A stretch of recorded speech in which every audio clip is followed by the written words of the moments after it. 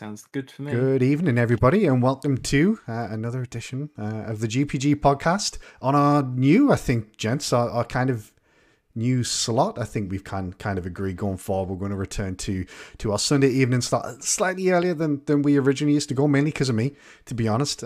These shows can obviously go on for a couple of hours, so I thought, you know, if we start a little earlier, it means I can finish a little earlier. And to be honest, it means that I'm not keeping the missus up because she's one that likes an early night, so an earlier finish is a little better for me. But thank you all for joining. Anyone that's in the chat so far, I can see we've got Misuko in there, Tugo Ngula was in there, Boxenberger was in there first as well. Thank you very much, everyone, for joining. Could we do something a little bit, well, actually we're not doing something a little bit different, but things may look a little bit different tonight. We've tried to use some of our existing graphics, but for those who attended our test on Friday, and thank you very much for anyone that attended, especially yourself, Pucks. We have switched over to OBS from StreamYard for tonight's show. We're going to see how this goes. Admittedly, I'm a little scared. The first time I've personally used this, I know we've used it in the past, but it's the first time I've used it. So, chat, please let me know how the audio is, particularly the volumes between myself, Luke, and Pucks, and also let me know how things are. Let me know if you think if it's better, if the quality's better, things like that. That would be wonderful. But to kick things off, actually, we don't have any video, so we don't have Luke's beautiful face on show for tonight, but we do have the sultry tones of Mr. Luke Steele. Welcome to the show, mate. How are you doing? Yeah, very well, thank you. Yeah, no video today. One day again. But yeah, no, very well. It's been quite a lot of gaming recently, which has been nice, actually. There's just so much like coming out at the moment, and so many like announcements and trailers and streams, and yeah, there's a lot. So it's quite a good time to be a gamer, I think. Yeah, definitely. And we'll hopefully have your beautiful face on show again in the future, mate. Pucks did help me do a little bit of testing on Friday where we can maybe get some Discord video in. To be frank, I just wanted to get this show out the way on OBS first, and then maybe I'll experiment with video if this goes smoothly. So hopefully we'll be able to get some video back on the show. But we do also have Pucks join us this evening. Puxley, how are you doing, my friend? Yes, good evening all. I'm very well, thank you.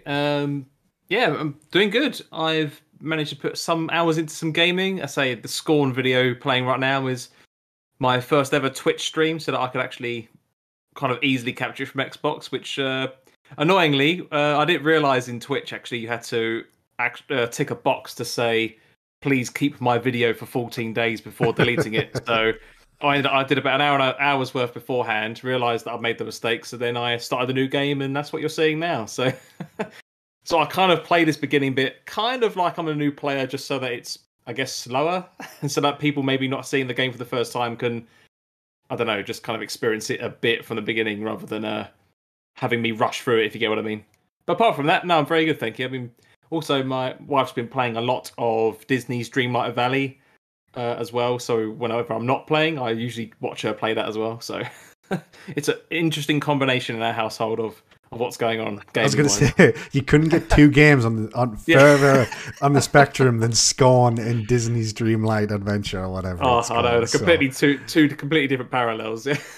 Yeah. To be fair, this looks just completely disgusting, Pucks. I'm not going to lie. It's Oh, it is. Yeah, I think you're going to see some. Maybe from 10-15 minutes from now, you'll maybe see something quite disgusting, but.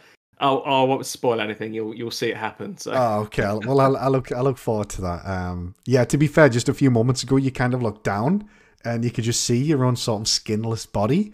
Yes. Yeah. That gets weirder. You don't see it in this, unfortunately, but it does get weirder when you get a bit further in as well. Oh well, that's good. But again, I'm not going to spoil it, so you guys have to play it to find out.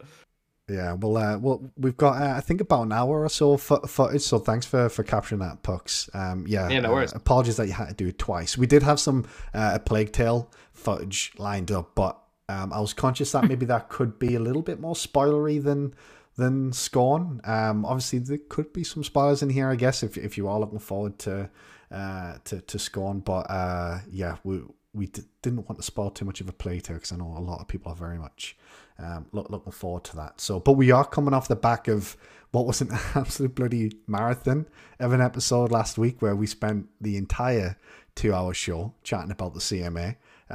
Luke, I don't know whether you'll be pleased about this, but I don't think we're going to be chatting about the CMA tonight. I don't know if you need another therapy session this week or whether last week was good enough. Not yet. Yeah, soon. Yet. Soon. Yeah. Yeah. When there's more developments, there'll be more therapy, I think. Although I did find it funny that straight after the show last week, I think Microsoft did put out like a they did. like a 35-page response to the CMA. Came out about 10 minutes before we ended. But yeah, we're not going to be delving into that today. I think what we'll do is we'll just talk about some games, which feels like it's been a little while since we've talked about just some games, what we've been playing. We've also got some, as Luke mentioned earlier, had some streams this past week. I know a few things that Luke in particular is very, very excited for. But before we get into any of that, let's have a little chat about what we've been playing this week. And Pucks, obviously you were talking about Scorn there. Obviously it's your footage that we've got on show tonight. So do you want to tell us a little bit more about Scorn? How you find it so far, mate? Was this something you were looking forward to beforehand? How are you feeling about it, mate? That's an interesting way to phrase it. So I know when I saw the original trailers for this, I was more intrigued by it. Again, like you said, you kind of took the words out of my mouth earlier when you say it's just kind of very strange and disgusting and just creepy, really. And it's not something I've really seen much of before, at least not in recent years. It's quite a rarity in its genre. And I currently have a love-hate relationship with it. So for them, and a lot of reviewers as well have said that there's only one act in the game where there's kind of a bit of combat. But obviously the combat in the game is very flaky. So, and the checkpoints in the game, which are completely invisible to you, don't know where they are. It's just running in the background somewhere. But I got to a point where I got quite far in, doing some combat sections, maybe about midway through the game.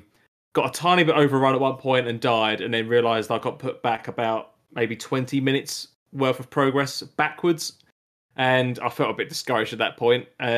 So I put it down for that night, and then came back to it the next day, tried it again, was just going through it like normal, going through the same section, and then during a kind of a little animation thing on an enemy, I ended up getting locked into a wall.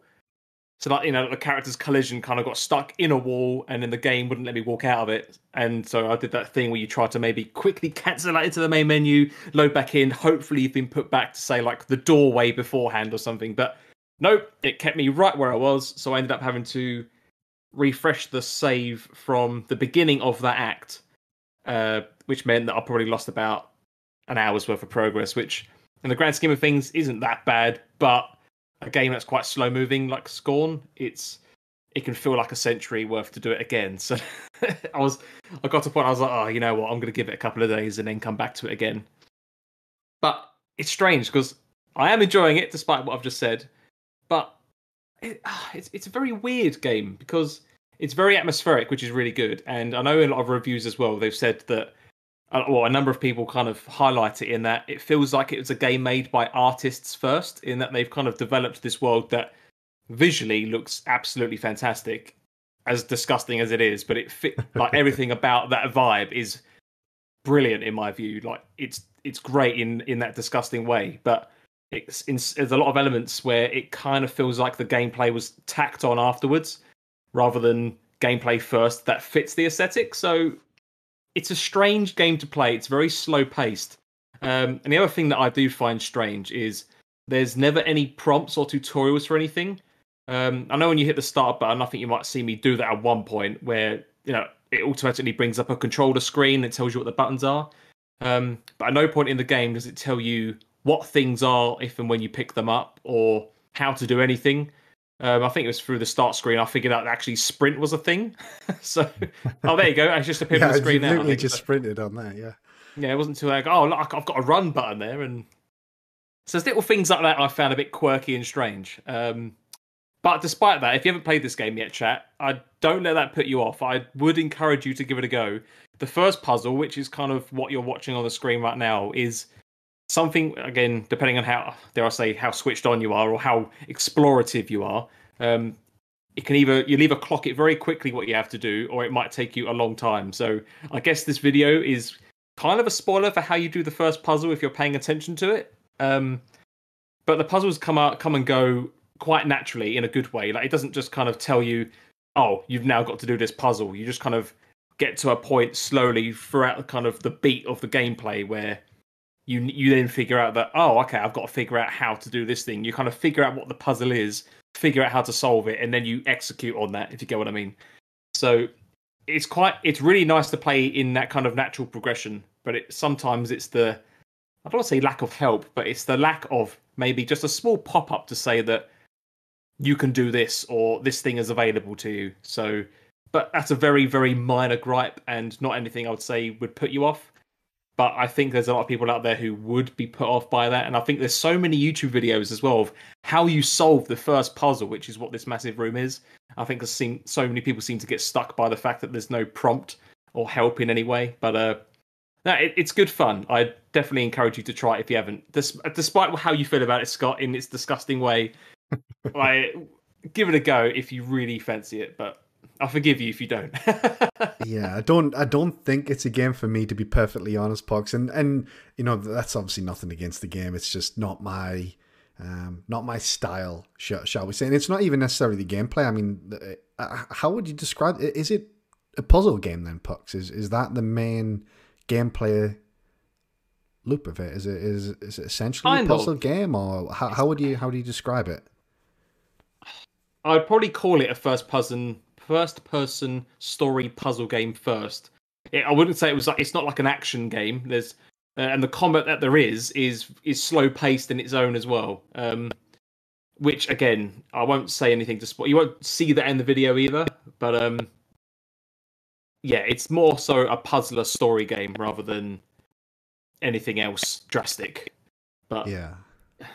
I mean, Luke, I'm interested to see what you think about this, because I think maybe a couple shows ago, I think you mentioned that this is kind of your bag, or at least like aesthetically it's your bag. But have you played it yet? Is this your kind of thing, gameplay wise, or have you tried it? Yeah. So I mean, I was always quite into it because I followed it when it was announced back in 2014. I saw it at the time, so I've been there for 8 years on it. I played about an hour, so I got past this kind of giant. This whole thing is like one big puzzle. Yeah, you do various mini puzzles to basically open a door effectively. So I've done this bit, and yeah, I think it's interesting the way it plays. It's definitely a puzzle game. That's what it is. Obviously, I've not got to the combat yet, but I've seen some videos. It's clear it's not a combat game at all. Yeah. It's not by all accounts. Folks, maybe you can correct me, but it's actually pretty shit at combat. So it's awful. Yeah. Yeah. So it's surprising they really put it in, because it's not the focus of the game, and then they've apparently put it in some moments that are not great. But anyway, I'll probably get to those. But yeah, I played it for an hour, and yeah, I quite like that it's not. Well, I have mixed feelings about the fact that it doesn't guide you, because on one hand, I really like that, because too many games guide you in too many ways these days. Yeah. It makes the fun of exploration and figuring things out. It kind of gets rid of that. It's one of the reasons I love Outer Wilds, for example, because it just doesn't guide you at all, really, and it's up to you to try and figure stuff out, and that's great. On the one hand, there's the real issue I have with this game is, and it's simultaneously a positive, but the art style I love, because it's just H.R. Giger, right? That's clearly the inspiration. He could have drawn it himself, effectively. But the way they use light is really weird in this game, because they have because the environments are so samey and they don't have much variation. That's absolutely fine. There's not a problem with it. However, obviously in games, like, you use light to dictate to the player something of importance or where you're supposed to go next or something like that. And there's a lot of areas in this game where they use light to focus on something that is purely environmental. It's nothing to do with what you're supposed to do. So it ends up being, I don't know, Pokes, if you found it, but you're like, oh, that catches my eye because of the light. And then you go to it and it's nothing, right? Yeah. And you're like, okay, well, where do I go?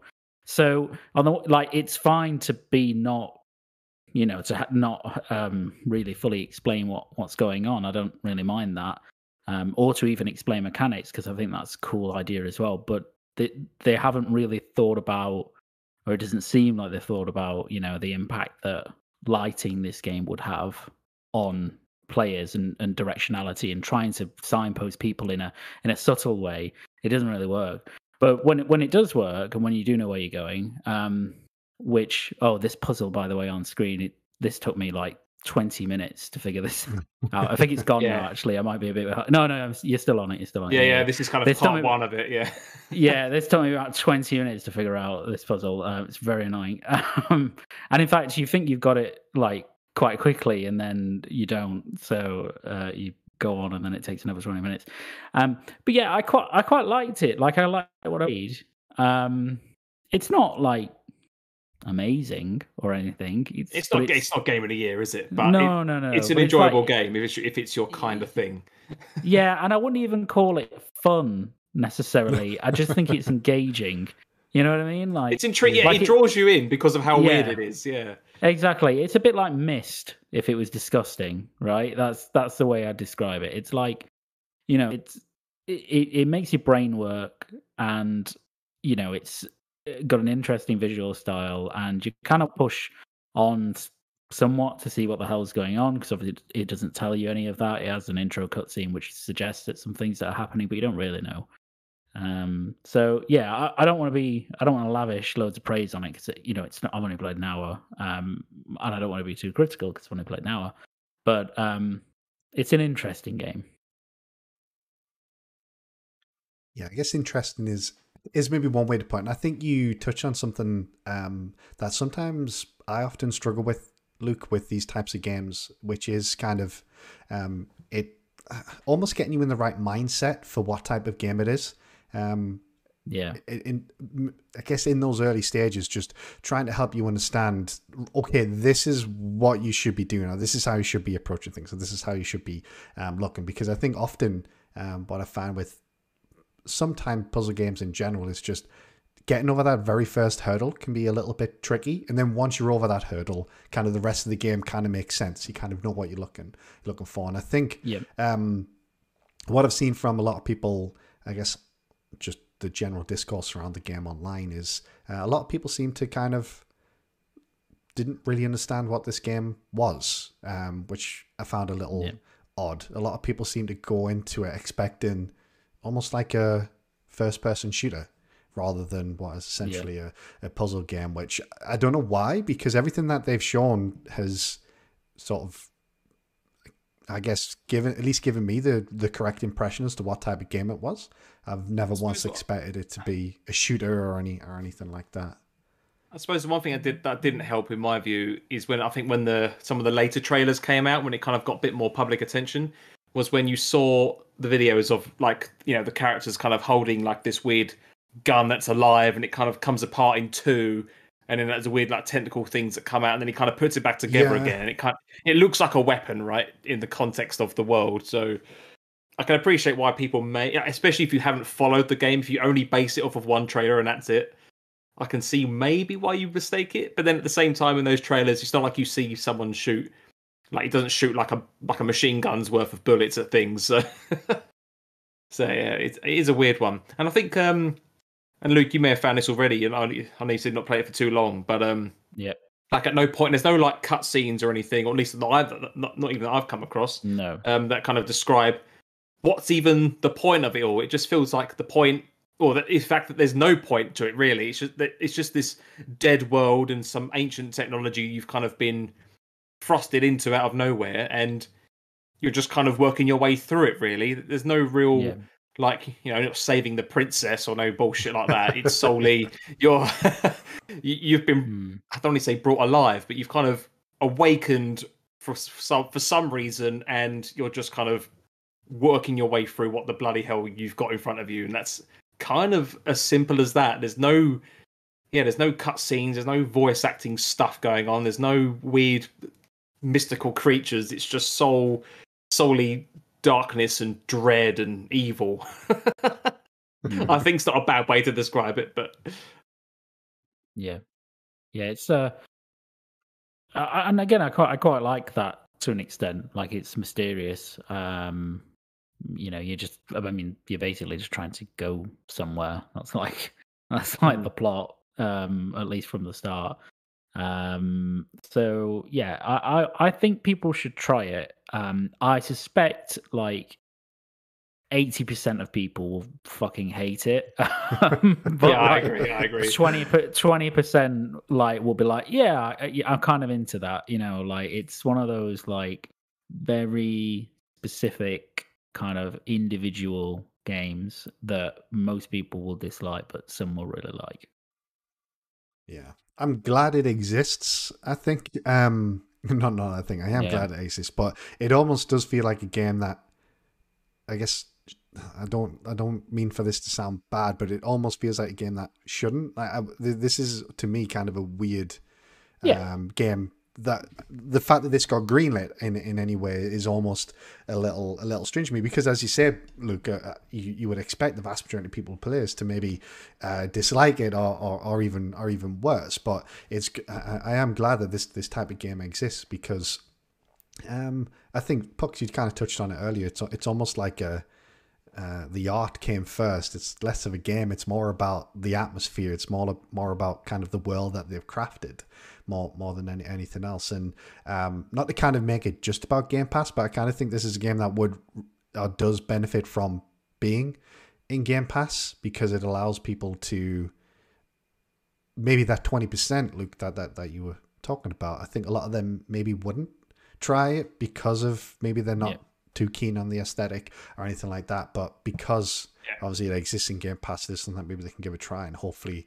they'll end up enjoying. Maybe I'll give it a try. I have heard it's pretty short. I don't think it's too long. Maybe I think it's about 7 hours. Apparently, which isn't. I think it depends on how quickly you do the puzzles. Really, that seems to be where the hours estimate comes from. Based on my current experience, I'm expecting it to be at least 25 hours for me to figure out some of these fucking puzzles. No, it's not that difficult, to be fair. It's just this one. I'm glad at least Pucks is still doing it now, right? Yeah. So I know that it took you long as well, because I'm like, I was sat there like, for God's sake, I'm a lawyer. I should be able to do this damn puzzle. But yeah, it's quite difficult. Can I ask, what is going on screen at the moment? What exactly are you doing? Are you rearranging these? It's a bit small on my screen, admittedly, but it just looks like you're kind of rearranging some eggs or something. Can you see the one that looks like it's got two little kind of yellowy eyes on it? Like the one I'm grabbing now. So you're moving that onto the kind of the light bulb thing in the top left. Yeah. Right. Oh, okay. Yeah. And again, you're not told this. It's just something you kind of figured out, and you go, okay, I moved one yellow thing, and then the claw thing grabbed it and did something. And it's like, okay, you notice there's a second one. So you just kind of then start to rearrange it. There you go. I've completed it now. So you eventually finally get it there. And then this is where it starts going. That's when you kind of realize the weirdness kind of begins shortly, I guess. Yeah. Well, we're about 30 minutes into the show, and you've just completed that. So you and Luke are probably about the same length of time on this puzzle then, at least. So yeah, it's not just you, Luke. I suspect I would struggle with this quite a lot, actually. But I've seen it now, so I'll go and complete it in 5 minutes and bask in my intelligence. So yeah. But are you looking forward to playing more, Pucks? Is it a game you're going to go back to? I'm kind of. Yeah, especially when it comes to quickly going back to the combat stuff. I did see a few clips on YouTube the other day, and people were saying about how there are something about there apparently being certain cues in the game where you're kind of meant to learn that actually if you don't engage with the creatures that kind of try to attack you and you kind of run away, that they're actually following their own path, and then eventually they'll kind of like go away, kind of thing. and apparently you can avoid shooting most, or trying to just kill most things entirely. Apparently, I'm yet to go back and try it, but I will do soon. But outside of those kind of niggles I have with on that side of things, yeah, I'm looking forward to jumping in. And as you say, because it's a relatively short game anyway, puzzles pending. I kind of feel like I'm enough into it now that I might as well give it a bit more of my attention and finish it. Like, I'd like to say that I've completed it. I suppose the only other thing to add, for anyone who is an achievement hunter by any kind of stretch, I think in that first puzzle, or like to come still on the video, there's technically one missable achievement, and you basically have to replay the game again, do this beginning sequence, and then you kind of select a different option. That's all I'll say. But yeah, if you like achievements, you kind of have to play the first bit of this game twice. But I think outside of that, most others are just story related, and that's about it. Yeah, maybe want to keep an eye on for those who use Microsoft Rewards. You get those weeks where you need to get at least 3 achievements in a week. So maybe it's a game I'll save for one of those weeks when I'm struggling for achieves. So wonderful. We've got a few more people in chat. Actually, I just want to give a little bit of a shout. I can see BMG's dropped by. He's been ditched by his son, who I believe it's his birthday today. So happy birthday to his son BMG. But obviously he is far too cool for you, mate.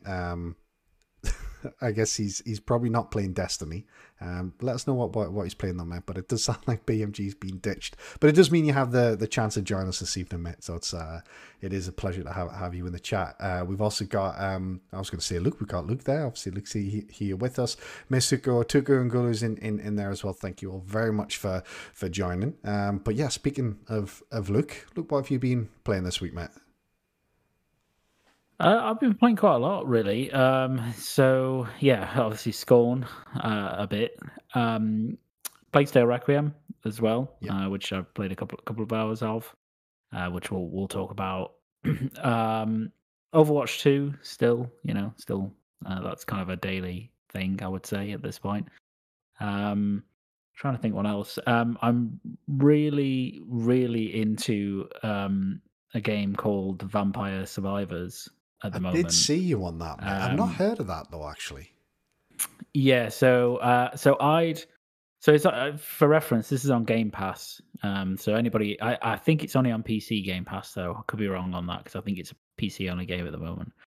And I've heard about this for a few months because it was in early access essentially, and I saw it and I was like, oh okay. But it didn't, like, when you see this game, and I'm gonna say some things now and you're gonna be like, really? And then like you'll see the game and then you'll be like, really? But genuinely, out of all the games that I'm playing at the moment, that's the one that I can't put down. Like, that's the one I keep coming back to just for like 20 minutes, 30 minutes sometimes. And I love it that much that I actually bought it on Steam because it's only £3. And so I could play it on the Steam Deck because it's the perfect type of game. I've seen this, Luke. I've just Googled it. I've done the same, yeah. It looks really old, I guess is one way to describe this aesthetic. It's kind of like a top-down. I did see this a while back. It's 10 on Steam. Yeah, I remember it getting it. I didn't realize it was a skin, but I do remember it like really getting really popular. Is it kind of like a twin stick shooter kind of game almost? It's not even a twin stick. It's a single stick game. Okay. That's the only input you have is one stick or the WASD keys if you're on mouse, but it has controller support as well. So literally, it's like Gauntlet on steroids. Yeah, literally, the game is you pick a character, and each character has different abilities. To some extent, like they have a different starting weapon, and they might have a specific like buff or advantage. And you're plonked on this kind of sprite map, and your character auto fires their weapon, so you don't even have to fire the weapon. Oh, right, okay. So all you have to do is move, basically. And you look at that and that description, and it sounds like that's shit, right? Like that's just not interesting at all. It's one of the most addictive games I've ever played, like genuinely, because the basic premise is it's effectively a roguelite. So you have a run in a level, and obviously you're not trying to get anywhere in the level. All you're trying to do is kill as much as possible and survive for as long as possible. So you're moving about, and then the enemies. There are many different types of enemies, but they drop gems, which are very easily identifiable. And as you pick them up, you level up. So the first 5 levels, you don't have to get many gems, for example, to get those. But obviously, that amount increases as your levels go up. And the gems, once you hit a level, the game kind of pauses almost, and it gives you a choice of 3 different buffs, and you can kind of choose, like, for example, let's say your character has a throwing knife as a weapon. There might be a buff to give you an extra throwing knife, so that when you auto fire, you throw 2 knives rather than 1, and so on and so forth. And there are different kind of health buffs and armor buffs and all of that stuff. Yeah, there it is on the screen. So for the benefit of anyone watching, this is the game. This is the game. It looks busy. Is maybe yes. Well, this is the thing. So all those blue things are gems, by the way. It starts off really rudimentary. So like you've got a few enemies on screen, and you've not got much going on. As you level up, I mean, I got to level 30 yesterday on this map, which is and this is representative of what it is at that level. It's just utter chaos. You are completely surrounded most of the time by like hundreds and hundreds of enemies, and there's lots of bats here, but there are like skeleton warriors and like plant creatures and all sorts of other ghosts. You're just kind of like, you're just trying to survive. And obviously, as I say, every time you level up, you get an extra buff that you can choose from. There are then like things in the level that you can pick up. So like there are sometimes health can drop, for example, because otherwise you can't heal. And that's it. I mean, that's like the game. And then outside of that, you can also pick up treasure chests in the level, and they give you money as well as buffs. And the money, when you go back to the main screen, you can use that money on a couple of things. So you can buy new characters. There's like a big roster of different characters that slowly unlock. So you can use your coins to buy them. All of which are kind of like archetypes of, this kind of era of gaming almost. You can also, there's like a screen for power up. And in that screen, there are lots of different buffs that you can apply permanently to your character, so that obviously you can start to go on a run where you've spent a load of money in the background, so that you're already pretty strong when you get into a level. So yeah, it's like fantastic. It's ridiculous. The music is amazing. Like just in this one level, the music in this is amazing. There are different levels that you unlock as well, so it's not just what you see on screen. There's different bits, and the weapons also, you can level them up. And I haven't got to this point yet, but the weapons can evolve, so they can like transform into different things if you level them up far enough. And kind of like one of the nice things about the game is you don't know what those are, so suddenly you'll be confronted with this like amazing transformation, like a Pokemon-esque transformation of a weapon. It's just I know it doesn't look like much on screen, but I was exactly the same. I was like, really? This is what people are so excited about? And then I played it, and I was like, I played one round and it lasted 5 minutes, and I was like, oh, okay, cool. And then I kind of put it down, and I was like, I'm going to play that again. And now I've played a couple of hours. It's all about like finding a different, like building a character out in a run, and thinking about what you want to focus on. And some wield magic and others don't. You can mix and match. It's brilliant. It's absolutely brilliant. So yeah, it's on Game Pass for PC. Obviously, Potato can run it. As you can see, although it does get really intense towards the end, so I imagine some rigs might struggle CPU wise. When there's like lots of stuff going on. But yeah, it's awesome. I'm gonna have to check this out. Look, to be honest, it based on what you're saying, and just on those screenshots that we saw, I know obviously it's not a twin stick, but I'm kind of getting like Geometry Wars vibes, where kind of Yes. Geometry Wars is very much about just as much the survival and avoiding things, just as much as it is actually the shooting element. And I remember playing Geometry Wars so much when the 360 launched. I think it was a 360 because it came bundled with PGR 3 or maybe 4, whichever one launched with the 360. Yeah, and I remember absolutely loving that game. I've gone back to it a few times. I'm getting kind of Geometry Wars vibes from this and from what you've said. So I might have to check that out actually, because that does sound like a game, especially if you maybe just wants something to play for 10 minutes. You can just go and do a run or two and then jump back. So exactly. Yeah, that's really cool. Yeah, but obviously the aesthetic when you look at it is kind of like, what, really? This is it? Yeah. But I guess it goes to show, it's not always just about how it looks and 3D graphics and stuff. It's how games play and feel. Yep, it does the most. Yeah, it just does the most important thing, which is it's just really fun.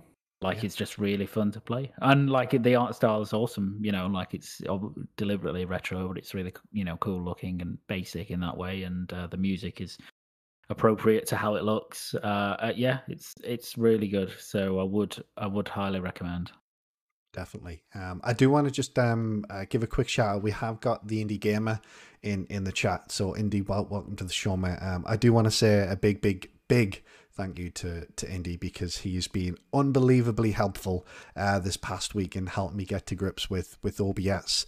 If it wasn't for Indy, we probably would still be on the basic free version of StreamYard with massive logos in the top right hand corner and things like that. So Indy, thank you very much, mate. I appreciate all the help that you give me this past week. I know he's feeling a little bit under the weather as well. So Indy, hopefully you're feeling a little bit better today, mate, and I'm sure we'll have to have you on the show sometime in the future, mate. So well, I've been playing a lot of Plague Tale this past week. I know you've played a little bit as well, Luke. Have you managed to touch it yourself, Luke, Bucks? No, I've not touched Plague at all yet, I'm afraid. Have you played something the first I will be jumping onto? Yes, I did, yes. Did you enjoy the first one? Yeah, I did. I didn't actually end up finishing it in the end. I got most of the way through. It's one of those ones I kind of put down, other stuff was going on, and I just never kind of had the opportunity to pick it back up. And then before I knew it, I'd just forgotten about the game, really. But I really did enjoy it. It was actually one of those ones. It's actually one of the first games I played when I built my PC way back in, I think, 2019, when I signed up to PC Game Pass. And it was one of those ones where I'd never heard of it before, didn't remember seeing any trailers for it, and I thought, well, sod it, it's on Game Pass, I'll give it a go. And I fell in love with it, actually, the first game. I really enjoyed it, quite surprisingly, because I didn't know what kind of game it was at all, but something about it just really gripped me. So the news of a sequel looked really fascinating, but again, I've other stuff going on and playing some score, and I just haven't got around to booting it up yet. But it's definitely something I'll be jumping on very soon. Yeah, I would definitely recommend finishing the first game if you get a chance, Pucks. It's not that long, so if you put some significant time in, then I imagine you're not too far from the end. But I definitely recommend, if you do plan on jumping in, maybe finishing the first game. But I've been really enjoying what I've played so far. I really enjoyed the first game, and this is kind of just a step up almost in every way, in my opinion, from that first game. Look, I think you said you were maybe a few hours into the game so far, maybe two or 3 hours. How have you found it so far, mate? Yeah, I mean, I totally agree. I mean, it's a kind of it's what a sequel, from the couple of hours that I played of it, it's kind of what a sequel should be, which is, the first game, but bigger and better and more expansive and more beautiful and that sort of thing. Like that's what it should be. I think it's just an awesome. So what I've played so far, it's really good. It's not gonna. I don't think, if you didn't like the first one, I don't think you'll like this, because it's much of the same in terms of mechanics. A lot of stealth. Obviously, it's not really a combat game as such. So you probably won't enjoy this. But if you did enjoy the first game like I did, then this is kind of an expanded version of that, and it gives me sort of, I don't know, the bits of it so far. Like, I think it feels like they took inspiration from like things like Uncharted for this, and I don't mean in terms of like movement or anything like that. But like that kind of globe-trotting, kind of big moments happening, all like a cinematic type blockbustery feel. That's kind of what the feeling I get from it. I think already in the first couple of hours there are moments like that. Yeah, I mean, it's a really good looking game as well. I've got lots of envy because you're playing it on your beefed up PC. Yeah. So I am very jealous. That was one of the kind of the talking points this past week was the whole 30 FPS argument. So, but yeah, it's unbelievably pretty. Even on the Series S and X, which I've played it on. Yeah. So the only thing was I did the wrong thing because I played it on PC first. And then I was like, I can transfer. You can play cross save basically. Yeah. So I was in the room and I was like, oh, you know what? I'll just I'd already preloaded it like ages ago on the Series X. So I was like, I'll play. And it was only maybe an hour after I'd stopped playing it initially on PC, and then I was like, oh man, this is like like a bit of a come down from the beat because obviously like it's 30 FPS. I don't necessarily I'm not 60 FPS or die, which might surprise people considering I mostly game on PC. But like I don't necessarily mind where something is pushing balls like this game is. Yes. So that wasn't too big of a deal, but the reduction in image quality is quite significant to at least what I was playing as against. Okay, yeah. I thought it would have been the frame rate that would have impacted you the most because it looks beautiful on a Series X as well. So if you're saying it's a noticeable come down from what you're seeing, then I think that's testament to the quality of the visuals on PC. Yes, it looks great. And I'm on a 3080 at the minute, but you get 60 FPS maxed out. You need to use DLSS obviously, because it's really demanding natively, as many games are now. But it looks wonderful. Like it's a really impressive game visually. Definitely sort of top 5, I'd say, that I've played this gen visually. What are your other 4? Not number 1. Oh God, I don't know. What are the contenders? Number 1, the number 1 game this gen, which is actually a cross-gen game, is Horizon Forbidden West visually on PlayStation 5, because that game is quite amazing, and the Decima engine is amazing. So that one, Forza Horizon, is 5 is also up there. That'll be in the top 5. Ratchet and Clank, obviously. I mean, it just looks like a CG movie, basically. This, and then probably one more, but I can't remember Last of Us? what that might be. Yes, probably The Last of Us Part 1, actually. Yeah, probably. It is, up there for sure. A stunning game. I did tweet about it because I have played this across the Series S, the Series X, and on my laptop. My laptop's not quite as beefy as your PC, unfortunately, Luke. But one thing that was noticeable, less the visuals because I was only running it at say medium on PC, but more the frame rate. I was getting sort of north of 60, so between 60 and 90 on my laptop, and going from 60 to 90 VRR down to 30 was quite noticeable.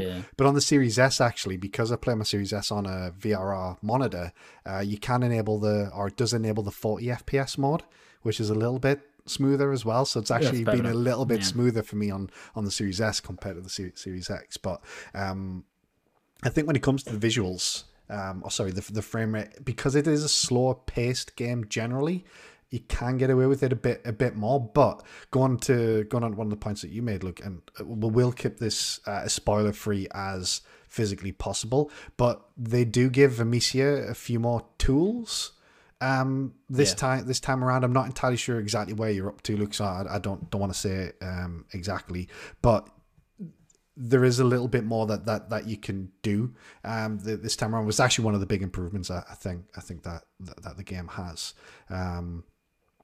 So the when you're in some of those moments, the frame rate can be not an issue, but you do feel it a bit more, because obviously the frame rate is kind of more how the game feels as much as anything else. But I'm about, let's say, 7 or 8 hours in at this point. I think I'm on chapter 8 at the moment, and I've enjoyed every minute I've played so far.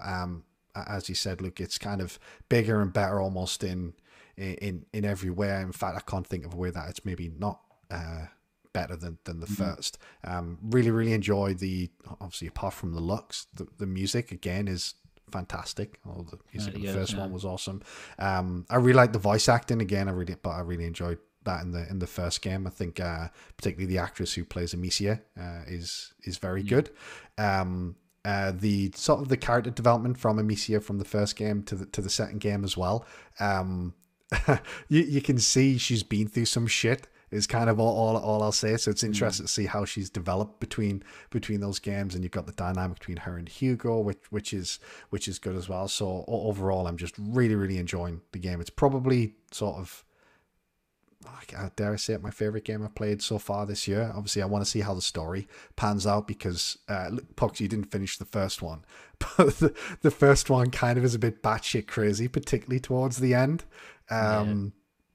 I won't say any more than that. So I'm curious as to where this one goes from that perspective. But yeah, really enjoying it so far, and I'll probably try to get that finished this next week if I can. I don't know how long it is. Luke, do you know roughly how long it's supposed to be?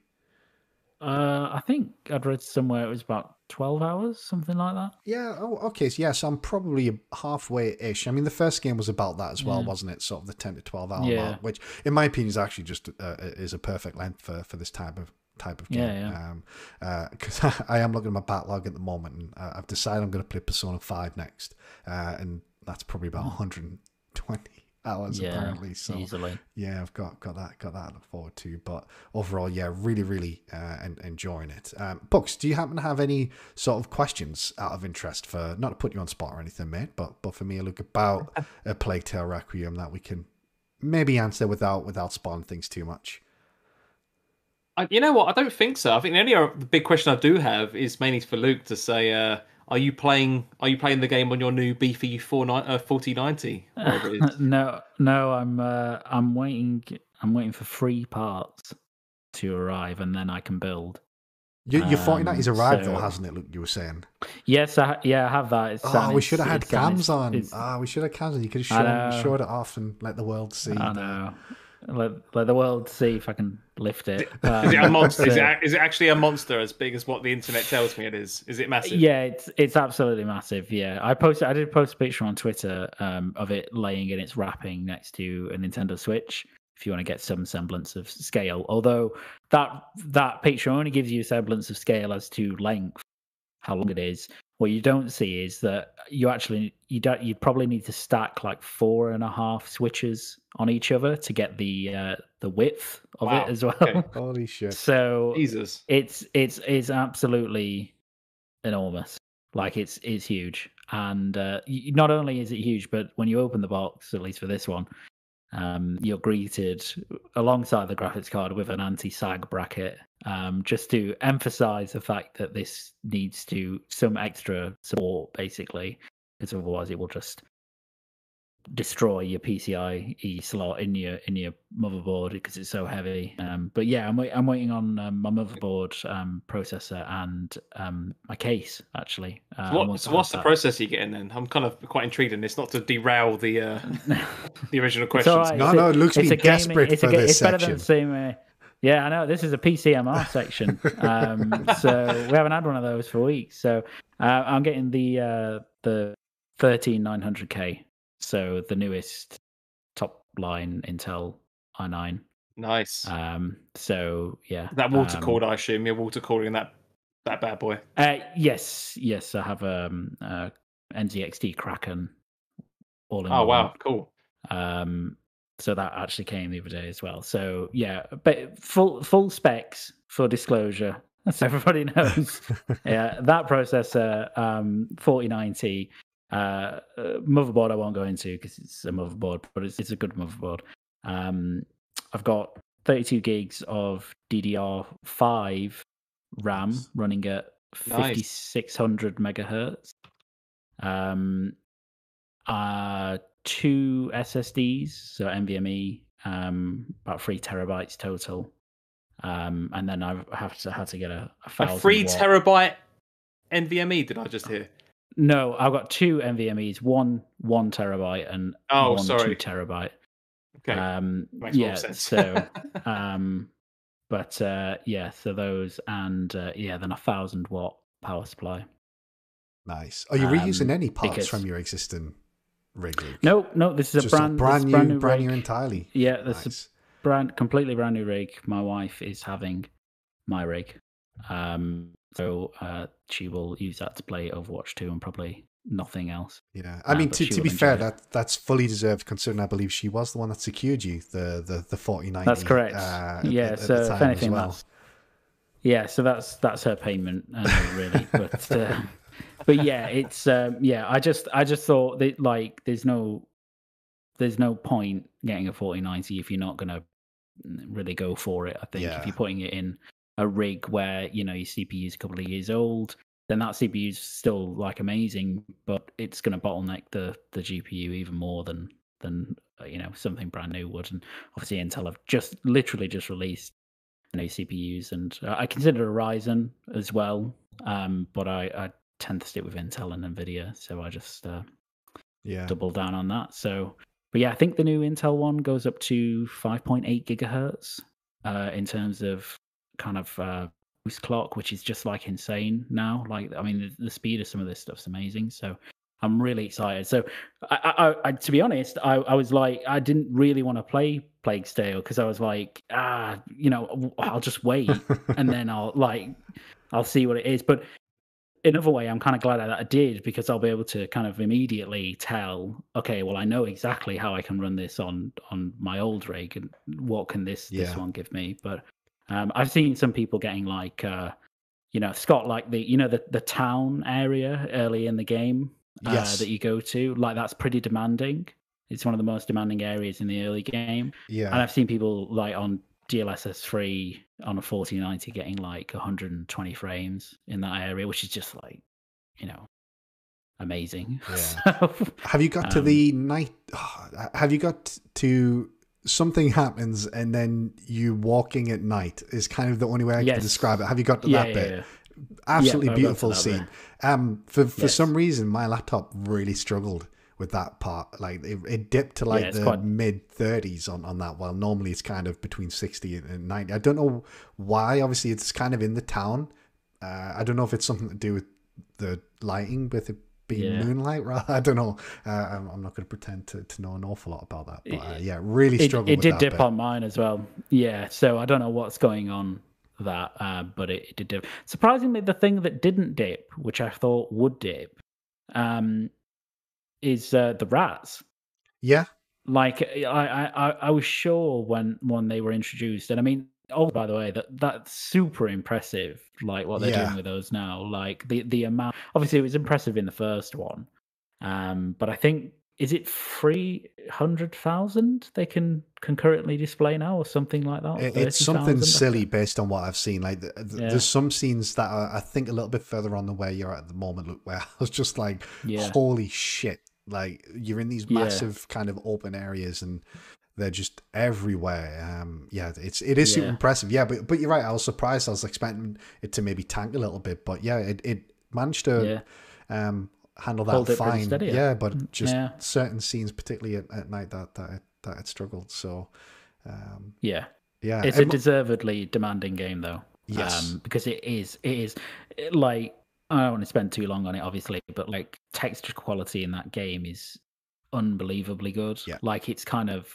Decima Engines level, which is like, anybody who's played Death Stranding or Horizon, like textures are generally some of the best looking things in that game. So it's really good. It's really, really good. Yeah, and Asobo aren't a huge studio either. It's not, again, that like they had a budget that was anywhere near something like Horizon or The Last of Us or anything. So I think they deserve a lot of credit for what they've managed to achieve. And I'm really looking forward to playing it a fair bit. One last question on the PCMR section though, Luke. How much is it killing you right now, seeing that 4090 sitting right next to you? And not utilizing Yeah, it. I don't. Well, it's pretty hard. I'm not gonna lie. But yeah, it was hard to take it out and then kind of wrap it back up, put Yeah, it back in the box. But it's in a huge box with all my other parts, and I just kind of like go in and I'm like, oh, memories. yeah. I Like, mean, look it's at just these. it's in Look a at these. huge box, just anyway, isn't it? Yeah, It's just the size anyway. of the Yeah, thing, yeah. so. It's just in a massive box as it is. So yeah, it's ginormous. I'll try and get some. Maybe next depends on when the parts come in. But if we're on camera next Sunday, I'll hopefully have access to it so I can show you just how big it is Yeah. on screen because it's ridiculous.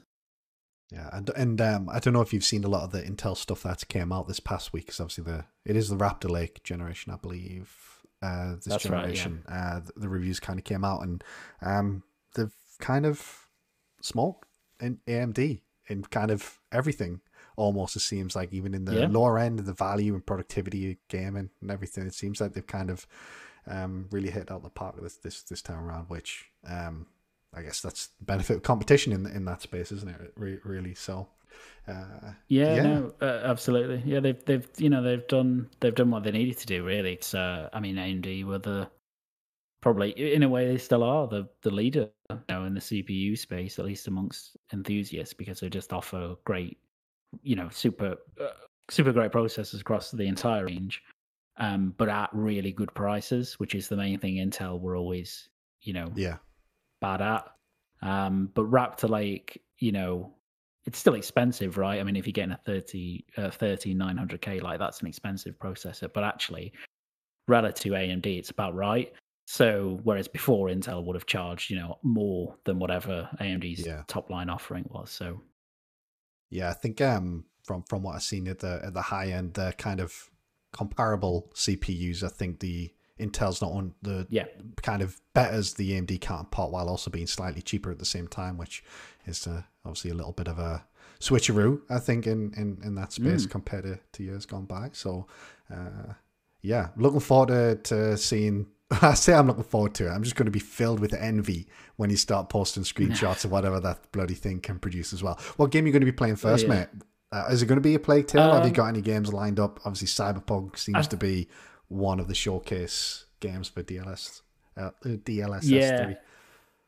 I think Plague Tale will probably be the first one because it's the one I'm playing right now. But the second one is definitely Cyberpunk to see how that performs. I may even go for it and boot up Star Citizen and see if I can get like 60 for a change, because you can't otherwise. But I think actually a lot of the issues with that game frame rate wise are because of servers. But anyway, but yeah, Cyberpunk is like, before Plague Tale was the number one I wanted to check out. So we'll see how that. I'm also quite looking forward to trying out Forza Horizon 5 as well. To see just kind of like standard boost what that looks like. So yeah, I will be posting pictures. Yeah, we'll have to look forward to those screenshots. Indie Gamer says Hollow Knight on the 4090 at 500 FPS. Yes. The smoothest of the smooth gameplay there. So yeah, you'll need a new monitor at that rate if you're getting frame rates that high. Yeah, but I think that concludes our PCMR section for this week. It's become a semi regular section. I'm sure we'll come back to it in the future, in the not too distant future, as well. But shall we chat a little bit about some of the news that's came about this past week, gents? Absolutely. Yeah. Where would you like to start, Pucks? Luke's just had his PCMR section. Is there anything in particular this past week that's tickled your fancy that you'd like us to start with? I'm probably more excited for the Resident Evil stuff than I am the Silent Hill, only because I didn't play much of it when I was younger, which I know Luke's really looking forward to it. So I suppose we can start with Resident Evil, because I know we can all get a say in that, at least, is my understanding.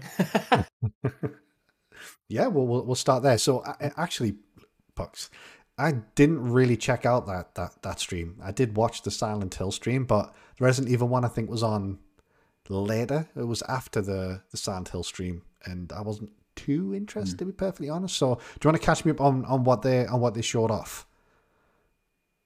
Yeah, I'm doing this all from memory now. So they showed a bit more footage for the Resident Evil Village DLC. Luke, chime in by the way if I'm forgetting anything. Yep. But and they also I don't say revealed, but they kind of showed off some more gameplay for adding third-person mode to Resident Evil Village as well. And they also released a demo that anyone can download on, I believe, most platforms where the game's available. Outside of Switch, of course, I believe. And I actually played the demo because I haven't actually got Village, believe it or not. As much as I like the Resident Evil series, I played the demo before the game was out. I really enjoyed it. I had all the intention of buying it, but then stuff going on at the time stopped me because I knew I wouldn't be able to put the time in. And then I was playing other stuff and never picked it up. So around with the gold edition coming out soon as well, I may well pick up the game then and jump in properly. But I know from what I played of it, I love the look of the game. Third person plays very nicely as well. I have played the full game, I should say, but I had not mine around a friend's place. But yeah, it's really cool, really good fun in first person. It is less scary and less eerie to play in third person, but I suppose if you're into Resident Evil and you kind of just like that different aesthetic, and I like the reasoning behind why they said they revealed the third person mode about because it's kind of a nicer entry point for people that are kind of too scared to play it because they don't like the horror aspect. Whereas to be able to see the person you're controlling kind of takes some of the ease away. And even though I enjoyed playing in first person, especially Resident Evil 7, but playing it in third person, I immediately felt that sense of separation between yourself and the character, which was quite nice. So if you just kind of want to have, dare I say, more of a casual playthrough rather than for the intense horror, whatever you want to try and get out of it, then third person is definitely the way to go. So in terms of Village, I don't think I've missed much out, Scott. Luke, sorry, have I? Was there any other big details? I think that was I think I would say it's so the more footage of the third person mode, confirmation of the release date, which I think we might have had already for the DLC, which is Shadows of Rose, I think. Yes, yeah. And then there's a Mercenaries mode, and you can get all of those things by buying the Winters expansion, which is the separate purchasable thing within Village. So yes, I'm not really interested in Mercenaries mode or anything, but I am really interested in the DLC because I played and finished, and well, I love Resident Evil anyway. But yeah, no, the Rose stuff looks really good fun. Yeah. Yes, and it's a continuation of Village, the Rose stuff. So it's not like a side story or anything like that. It's kind of a tiny little sequel in its own way. Yes, definitely. And I think the other thing they showed off as well was what they call it, Resident Evil ReVerse or something, which is like the weird kind of multiplayer thing. Multiplayer thing, yeah, that they've got, that they've delayed a lot of times. Yeah. Is anyone excited for this? Luke and Pox, obviously, as big fans of Resident Evil, I don't have that same affinity. The last Resident Evil game I played was 7, and I quit after a couple of hours because I wasn't really enjoying it. So it's not really a franchise or a universe I'm like too keen on, but I have seen not an awful lot of positivity for ReVerse. I don't think people seem awfully keen on it. I personally cannot give less of a shit about it personally, but yeah, I mean, I appreciate what they're doing. Like they're trying to expand the franchise, which it's fine. But at least for me, maybe Luke, you feel the same way. It's just not quite the vibe Resident Evil's all about.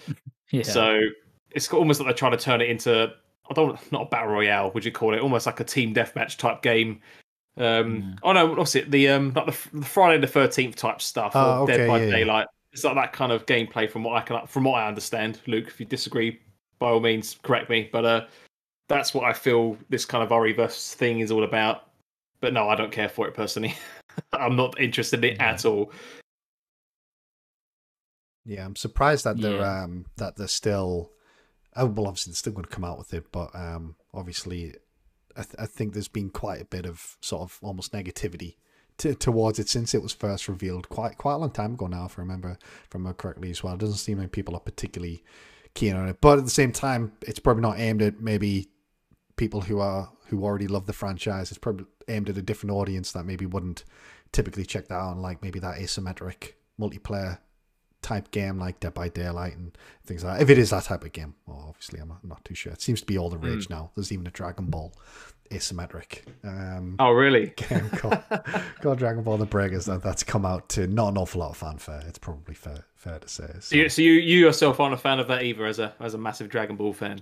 No, I've not tried it yet. To be honest, I do like those types of games. Really, really enjoyed Dead by Daylight and Friday the 13th. Is there another one? Obviously, we just had Ghostbusters come out as well, which I think is that style of game, isn't it? If I remember correctly. Yeah. Which I think people seem to be enjoying from the bits and pieces I've seen. So yeah, I'm a fan of that type of game, but nothing I've seen of this makes it sort of stand out from what I've seen so far, at least anyway. I suppose the only other thing to add, which was almost like the star of the whole stream in the first place, was actually seeing some updated 5 minutes worth of various footage for Resident Evil 4 Remake, which looks absolutely insane. Like, if you loved the look of the Resident Evil 2 and Resident Evil 3 remakes, 4 just kind of blows it all out of the water. It's those two, but just better. Like, you can tell they've taken what they've learned from making 2, a bit of 3, even though it was a bit of a cheap, quick turnaround in comparison to 2. But faults aside, that Resident Evil 4 looks phenomenal, and I personally can't wait to get my hands on it. But again, it's one of those things where it's easy to get excited about if you're a fan of the series. But I appreciate, Scott, for people that don't really care about it at all, it could just feel like this little thing which a small group of people are humming about in the background. But that's about it. But it looks fantastic. And if you haven't checked out the gameplay, for anyone listening, then please just go watch it. Even if you're not into horror, just check it out. Just see what you think visually and gameplay wise. I think it looks quite incredible. But yeah, Luke, I'd be interested to see what you think of it. Yeah, I mean, it just looks amazing, really. I think, as a huge fan of, I mean, obviously, big fan of Resident Evil anyway. Resident Evil 4 is just an amazing game, and it's actually, I think, if you're not into Resident Evil that much because of the horror, 4 is a great game to play, because 4 was the kind of start of a bad path actually for Resident Evil, but it was the best version of this path, which is like a survival horror game, but that's kind of action led, and it just absolutely nails that. So if you haven't played Resident Evil 4 before, then the remake will be a good place to start. Has the game been is this the first time it's been remade in any way since the GameCube? Yes. Dare I say? There's been various ports of it to lots of different things, with some graphical updates here and there, not big things, just kind of general stuff. So so this is the first remake, actual proper, ground up remake, if you want to call it that. I do recall playing it at a friend's house on a GameCube, but I would have been fairly young when that came out. Was that about 20 years ago now? It was about 2004, was it? Yeah, 2004, so something like that. So Christ, it's been some time. So it's.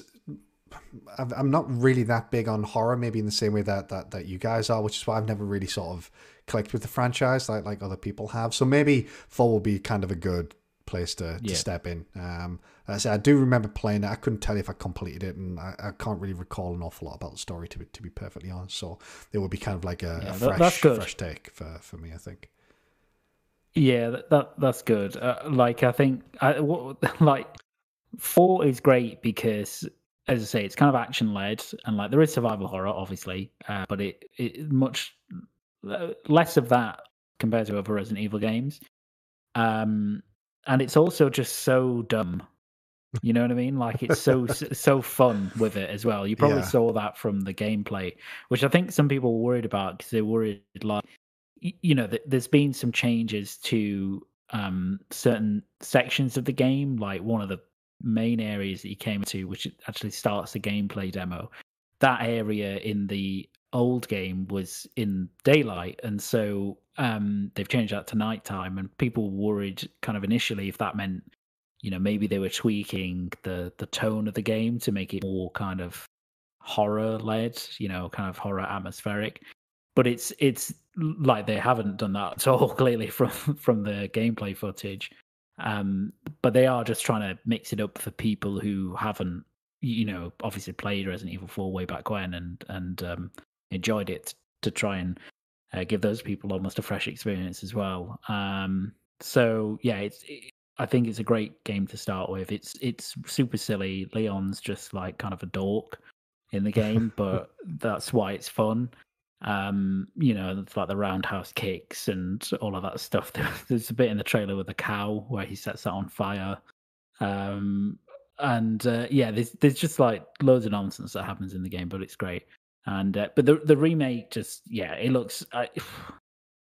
it looks amazing. Like, even if you're not a fan of Resident Evil, I think like it shows how good the RE engine is, that it looks visually super impressive.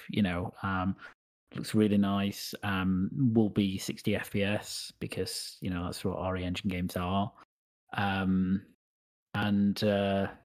Just the redesign of characters and the enemies. They've even changed like enemy behavior a little bit, so they've got the Ganados have new moves now and stuff, and they can grab you and hold you for other Ganados to kill you. I was just kind of blown away by it, really, because I think Capcom have just nailed this art of taking like their old Resident Evil games and like remaking them. Like, they're just really good at it. So. Yeah. I know there's one thing which, in a funny way, got people raging online as part of the trailers, which is so in the original, there's a point relatively early on where there's a dog that's trapped in like a bear trap, and you can decide whether to rescue it or not. But in this one, at least the game kind of makes you believe it's the same section, but the dog in the bear trap is already like dead. Yeah. So it's got a load of like pet the dog Twitter accounts on on high alert at that point. Yeah. But no, it's all looking very good fun. I think that's about it. I don't think there's much else to really say. Did you discuss the release date, Pucks? Did they? Was it March? Is it March? I want to say March. It's the same release date, so they'd already announced. Had they already announced that? Apologies. Yeah, they'd already announced it was 24th of March, but they just confirmed it again in the trailer. Yeah, and coming to the Series consoles, PS5, PC, and then also PlayStation 4, but not Xbox One. Oh, just for reference. That's weird, but I guess almost understandable in a way. I think, considering the likely console user base of the Xbox One at this stage. So, lovely. So I guess just before we move on to the next one, March.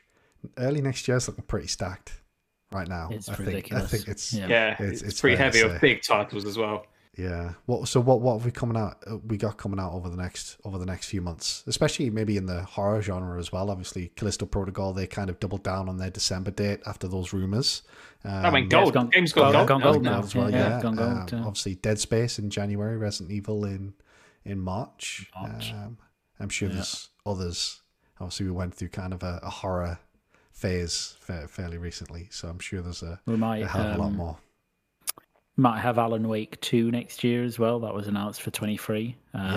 No specific date, and that's going to be survival horror. So it's a great time to be a survival horror fan. Finally. It's been too long. All these games just need to try and get out before Tears of the Kingdom in May, really. You just want to try to make sure you give that some space if you can. So. Next year looks ridiculous. Absolutely ridiculous. Definitely. Especially if things do hit, obviously. We've had a lot of delays, which contributes to it. So hopefully we won't see any delays out of the year. But even with delays, I'm sure it's still going to be absolutely stacked across even outside the horror genre as well. Like the amount of big profile games that have got moved from late this year to early next year. Like when you combine all of them together, as you say, it's absolutely insane. Yeah. Yeah, I mean, I'm trying to think which ones we've got. Obviously, we had the big delays from Xbox in Redfall and Starfield and Motorsport, and then Tears of the Kingdom and Spider-Man 2 and Hogwarts Legacy that moved to February as well. Yeah, all the games that we just discussed. Final Fantasy 16 and Final Fantasy 7 Rebirth as well as slated. Suicide Squad and games like that. So yeah, at the moment it's looking absolutely stacked, which is good. You know, hopefully a lot of those games will hit, and obviously hopefully they'll all be good. So and hang on, and Silk Song as well. Let's not forget. Yes, they did say that's coming out in the next 12 months. Yeah, we'll drop that one in for indie. Hopefully that one doesn't.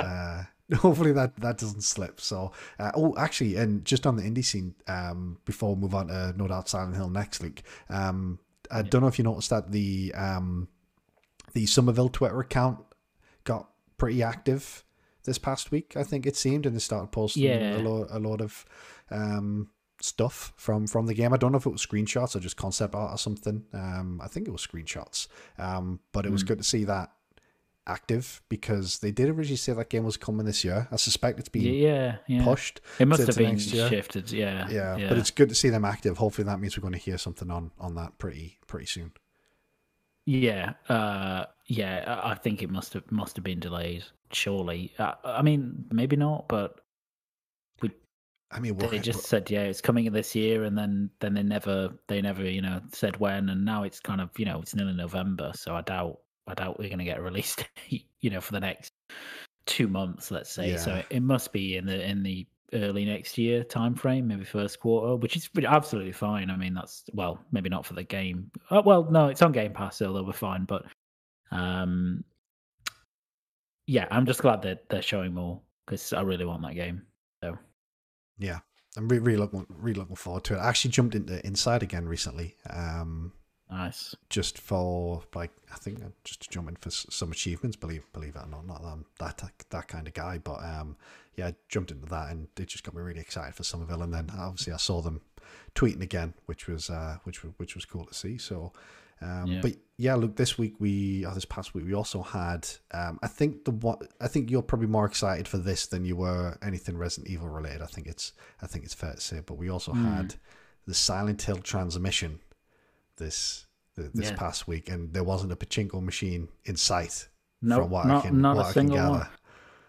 Not a single one. A few skateboards, a few figurines at some points. Yeah, there was some merch. They did show some merch. Some merch, but that's fine. That's fine. And I like it. I mean, it's a scathing indictment of how little faith people have in Konami. That, like, they said, we're doing a Silent Hill event, this kind of dead series for like 10 years that everybody, like, not everybody, but lots of people have been clamoring for.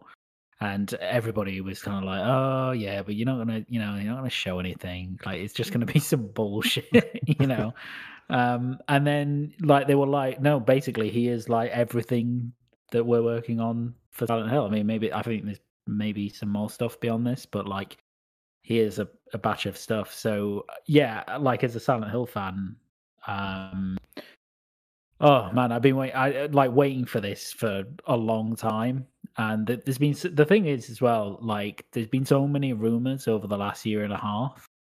Like, I remember the rumors being around during COVID, like the start of COVID back in 2020. So and like, everybody with every passing event was like, look, these rumors have to be incorrect, like, because why aren't they revealing this stuff? Like, they're not showing anything, and the kind of rumors morphed around what was being made and who was making it and what the projects were. And then we finally actually get the transmission, and as a Silent Hill fan, I thought it was brilliant. I thought, like, they did an amazing job. They showed off, was it 4 games in a movie? Or 3 games in a movie? Or was it 4 games in a movie? It was 4, wasn't it? Yeah. They showed off a lot. So, which of the announcements got you most excited then, Matt? It's, what? Funnily enough, it's I kind of I liked all of them. Which is a bit of a cop-out answer. But I think going into it, like one of the main rumors was about Bloober making a remake of Silent Hill 2. And like for me, like I just think Bloober are shit. Like I don't like it's no offense to Bloober. I know, but even though it is offensive. But like I don't think they've ever made like a really great game. Some of their games are okay. Um so I was really skeptical of that project because like Silent Hill 2 is like probably the best horror game ever made in my opinion, and it's almost perfect. Like you don't really have to do anything with it, at least in terms of writing or any element of the story. Like that's kind of it's almost like untouchable. You can't touch that. Um, and really, Bloober's biggest weakness is actually their writing, right? Because like some of their writing is just terrible. Like it's just really bad. So I was kind of going into it. I was kind of like, oh, I don't know because I don't really like Bloober. I don't think they're that great. But then I was like, but they surely won't rewrite any of this. And if they did, surely Konami would have, some kind of oversight on it. And luckily, kind of the way that the project is seems to be kind of the best of both worlds because, Masahiro Ito is involved and Akira Yamaoka are involved, who are the original kind of artists and composers from Silent Hill 2. And then they have other members in Konami as well, who were part of Team Silent way back when, who are working on it. And then Bloober are kind of obviously doing the heavy lifting of development. But actually, they're doing the heavy lifting in areas that I think Bloober are really good at. So like visual design, alongside Ito, obviously, in terms of creatures, etc. And all of that sort of stuff. So like that trailer I thought was amazing. Like I really like, and there's like generally the reception to that trailer has been really positive. Obviously, there are many Silent Hill fans that are really picky about Silent Hill, especially 2. So like some bits, people are like, oh, it's they kind of messed that bit up or they've done that. But you get that in any remake where you've had a big amount of time between the games or such that you kind of your memory's doing so much work for the original game that you almost forget what the game looks like, if you know what I mean. And obviously it's not the same game. Like Silent Hill 2 was a Resident Evil style kind of fixed camera angle survival horror, and much like the RE2 remake, this game is a complete remake. It's over the shoulder, third person now. So but yeah, I just thought it was great. Like visually, I thought it looked incredible, absolutely incredible. It's running that trailer's running at 60 FPS. It's real time. And if anybody's seen the PC specs on Silent Hill 2, now the remake, they are some super demanding PC specs. Like the recommended is recommended for 1080p. 60 FPS, and if you actually look at them, like they're really high. So it's using UE5 and Lumen and Nanite, so it's really it might well be the first big UE5 game that we get, because if they're releasing PC specs at this point, they can't be too far away from release. Yeah, that's a good point, actually, because I thought this would be a little bit further out, but I believe there was an interview with Bloober that maybe just came out over the weekend. Look, I don't know if you saw it, but they discussed the project a little bit, and they talked about how it was being fully funded by Konami. But I think they also mentioned that it had been in development at this point for 3 years already. Yep. So it can't be too far away. I'll maybe say possibly next year, maybe just add to the humongous backlog that will end up being 2023. Yeah, absolutely. So I thought that looked I'm really excited for it. I'm still skeptical because it's Bloober, but I will give them a chance here, because I guess they've got kind of that rein in of original team members to actually guide them through this. So they're focusing on the technical stuff and combat, etc. And Bloober don't usually do combat at all, but I think they could do this quite well. So yeah, that looked great. And then the other projects, I think it was Silent Hill Townfall. Yeah, I think was one of the others, which was the Annapurna one, which that looked really great. And that obviously they didn't show much. It was kind of all a bit, cryptic in terms of what that is. But the developer is No Code, and the last game that they made was Observation. If anybody played that, I think it came to Game Pass, which was a horror game, which is a really, really great horror game, and they have really great writers. So I'm quite excited for that. We don't know what type of game Townfall is, but the trailer kind of was sufficiently creepy, like it was a weird trailer, so I really like that. And then there was Silent Hill. What was the other one? Was it Ascension? Yeah, I think Ascension was the one. Although that's the one I've got the least amount of. I know they didn't announce an awful lot about the other two. Yeah. The other two, but that was the one I don't quite know what that one exactly is. Is it just another sort of game in the franchise, or is it a sort of a remake or anything of any previous game? Is it something brand new? It's actually, so they didn't describe it really that well on the live stream, but the concept of it is actually really, really cool.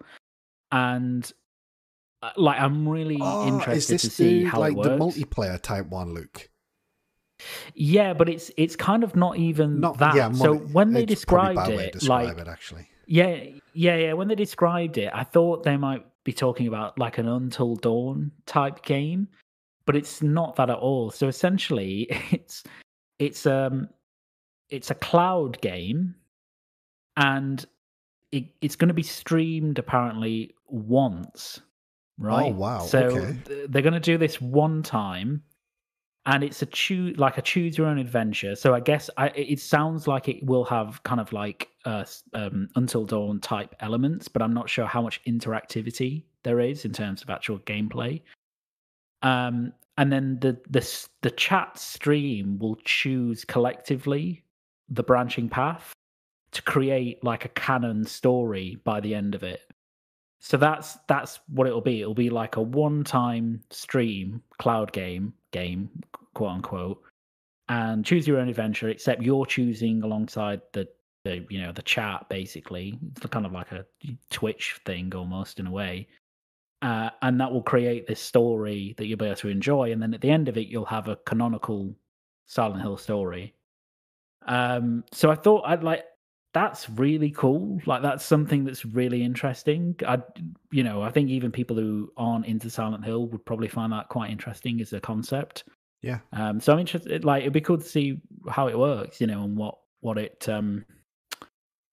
happens. What happens at the end of it. Yeah, I think just based on that, I think it just sounds like something very unique, and with it being kind of a one-time thing, I think that'll attract a lot of people because a lot of people want to be a part of that experience. It's something that a lot of people probably haven't actually been part of before. So yeah, that sounds really interesting actually. Be cool to see a little bit more of that. I remember hearing someone say something like 1 versus 100 got weird or something like that, and they must have been referring to this. I didn't quite get it at the time, but that makes sense. Yeah.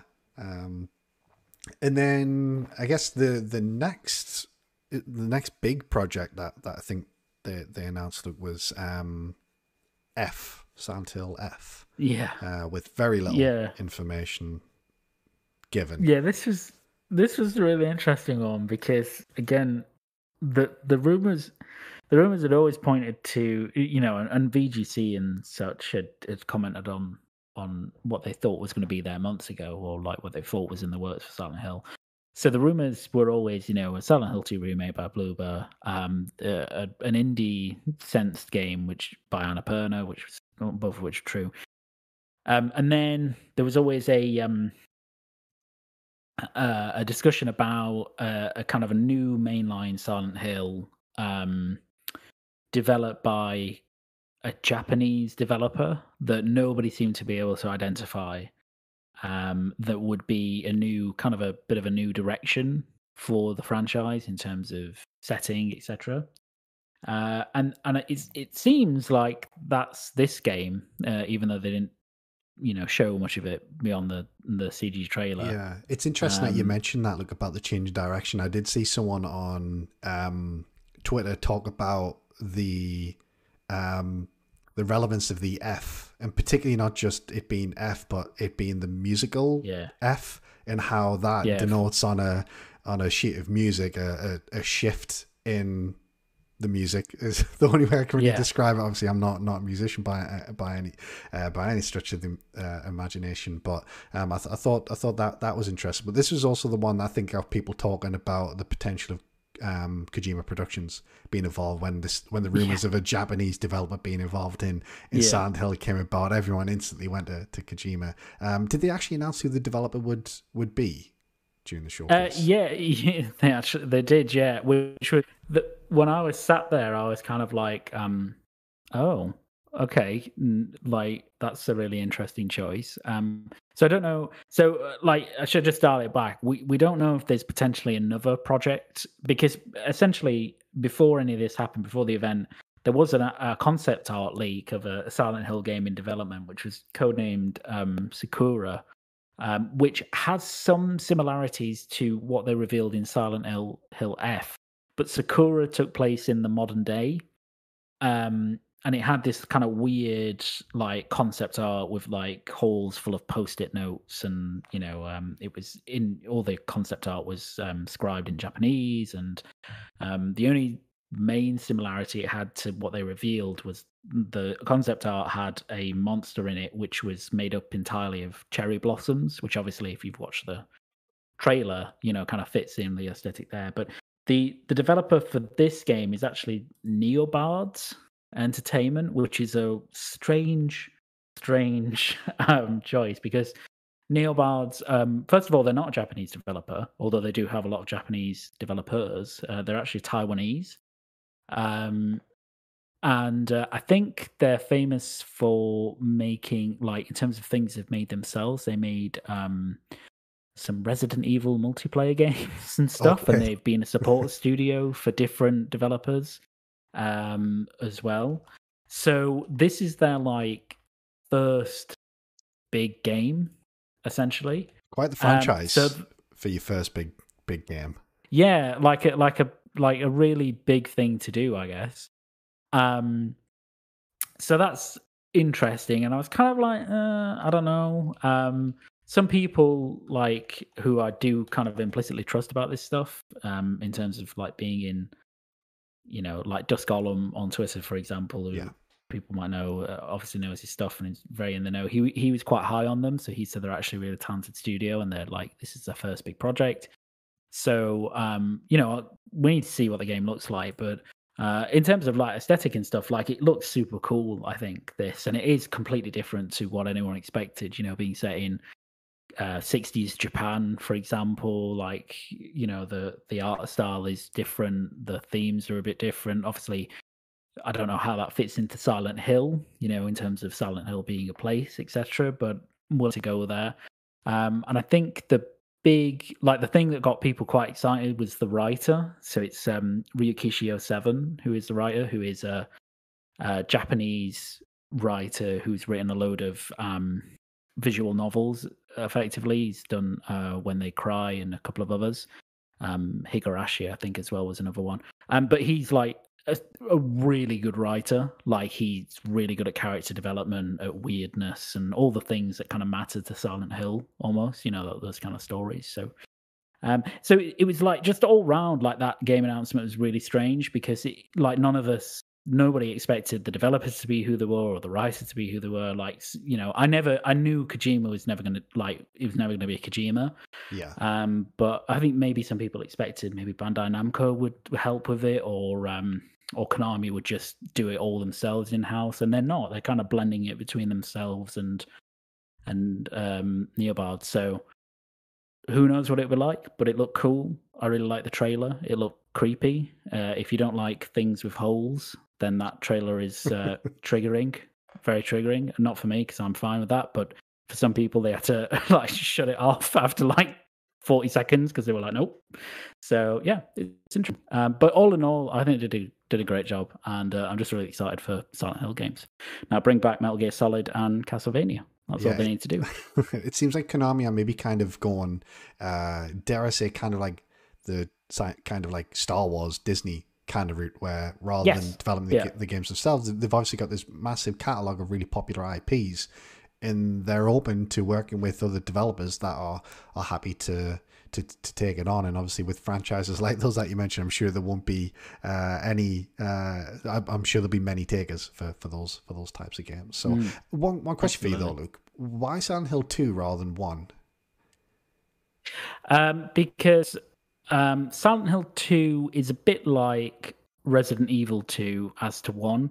So they take place in the same world, obviously, and they are canonically connected. But you don't need to have played 1 to play 2, like at all. In the same way, you don't really need to have played Resident Evil 1 to play 2. Apart from, obviously, there's some hangover in terms of certain characters or references, etc. The first Silent Hill game is a really good game, much like the first Resident Evil game is a really good game. But again, much like Resident Evil 2, Silent Hill 2 is like the best in the series, if that makes sense. So that's why they did 2, because it's the one that everybody really latches onto in terms of greatness, you know. So that'll be why. Cool. So I think overall pretty pleased, almost pleasantly surprised, dare I say, because I know you and a lot of people had a lot of hesitation going into it. So pretty pleased overall and excited for the future of Silent Hill. Absolutely. Yeah, I didn't think we'd be saying that, to be perfectly honest, anytime soon. So, Pucks, I know obviously you were more excited for Resident Evil, or that was the one that you maybe enjoyed the most. But how did you find the Silent Hill announcements? Has it got you excited for that franchise again? More intrigued than excited, if that makes sense. I'm not a big fan because I've never really engaged in the games much before, so I've nothing against them. It's just solely the fact that I've not played much of them. But I think it was, as you were just talking about, Silent Hill F, was it? When you kind of saw the weird, the old school kind of Japanesey girl in the old school get up and all the flowers kind of growing out of her on a raft, whatever it was. That kind of looked intriguing and interesting, and I think Luke's just kind of described all of what that's about, which sounds even more batshit crazy, but equally, it's very intriguing because I don't think anything like that's been done before. So it's one of those many things where, is it going to be a massive false promise, or would it actually be pulled off? You know, who knows? But yeah, whether or not I'm excited, more intrigued than excited, I guess, is more accurate for me. Yeah, I'd say for me personally, the one that stands out the most after hearing Luke kindly sort of explain everything was definitely the Ascension game. I think that could be something that's really, really cool, something completely unique. So yeah, looking forward to hearing a little bit more about them. But obviously those are future games. We do have, dare I say, a fairly big game coming out later this year. It's just a little game called God of War. We did see a lot of media previews drop. I think we'll maybe round out the show with this. And Luke, I know you're super excited for this game. Pucks, are you going to be picking up God of War Ragnarok? Oh, 100%. I loved the first game. It was my game of 2018. Fantastic. Cool. So I assume you've had the opportunity to read some of the previews that came out this past week. Yeah, I've kind of intentionally ignored a lot of them, but I've seen obviously some of the snippets and whatever else. And I think the one thing I found the most amusing when it came to talks about the development was them saying that they've taken so long to put together Ragnarok that, you know, the young boy in real life who plays Atreus has obviously hit puberty and his voice has dropped, and that almost in a way seemed like it inadvertently helped the character development in the game in a way, which I found quite funny.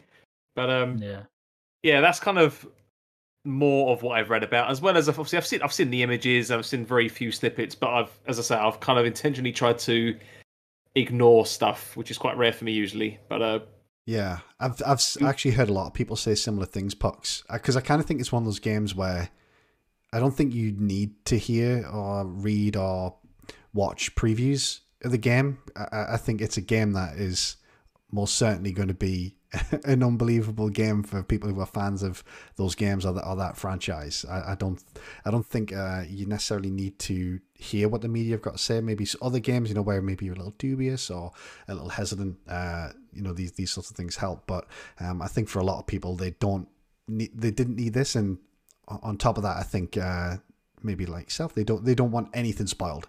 I know there's someone that I was chatting about this week. I was sharing the links to the previews going out because I know he's super excited for the game. And he's just like, nope, don't want to read it, don't share, because he doesn't care, because he knows he's going to love it.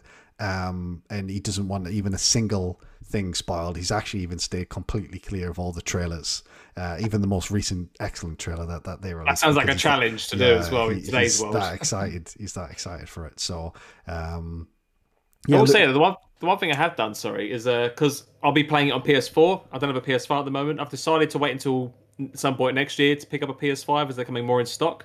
Especially with the rumours that they might be bringing out an updated model at some point next year. So I thought, well, let's just see what happens. So I'll be happy to wait. But in the interim, what I have done, I'm still waiting for it to arrive, is I've treated myself to an SSD. So I'm going to upgrade my PS4 from a hard disk to an SSD. I know it's a very minor improvement, but I thought, well, if it's a cheap thing I can do now, then I might as well in comparison, right? So you're still going to play it on PS4, Puck? So are you going to hold off until you get a PS5? No, I won't be able to hold off. No, yeah. I'll definitely be jumping in. Although I suppose the one thing, I know you're just going to talk to Luke, sorry, but I think the one thing I did find interesting, which I did read, was that people were saying that it's not like blowing people's mind next-gen visuals or things like that. And again, I think a lot of that comes down to the fact that this thing is fully playable with PS4 as well. And a lot of people are more kind of saying that, the PS5 version is just the better version to play, but arguably it's not much different. Is what I've generally heard. I really don't get that argument personally, because Luke, you obviously mentioned Horizon being sort of one of the best looking games you've played. That's a cross-gen game. I think the trailer that they released just a little bit earlier this year looked unbelievable. I really don't get that. I really don't get that argument, but I have seen similar things, Pucks.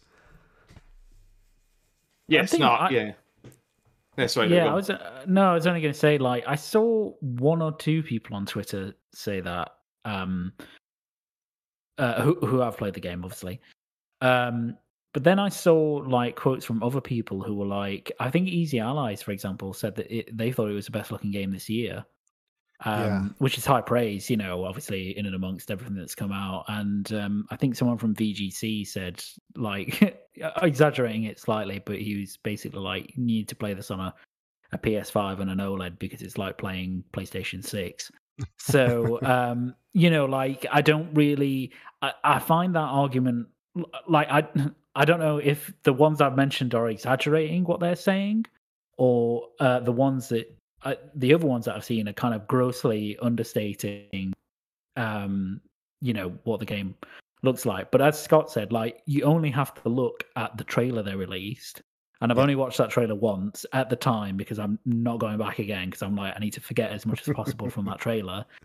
That trailer was like one of the best looking things that there's been like this gen. And I know it's a cross-gen game, but like it was. So I don't know. Like, I don't know who to believe. Although I think I trust Easy Allies more than some people on Twitter. So like they were pretty blown away by it visually, at least. I mean, in every other way as well, but visually, that's something they mentioned.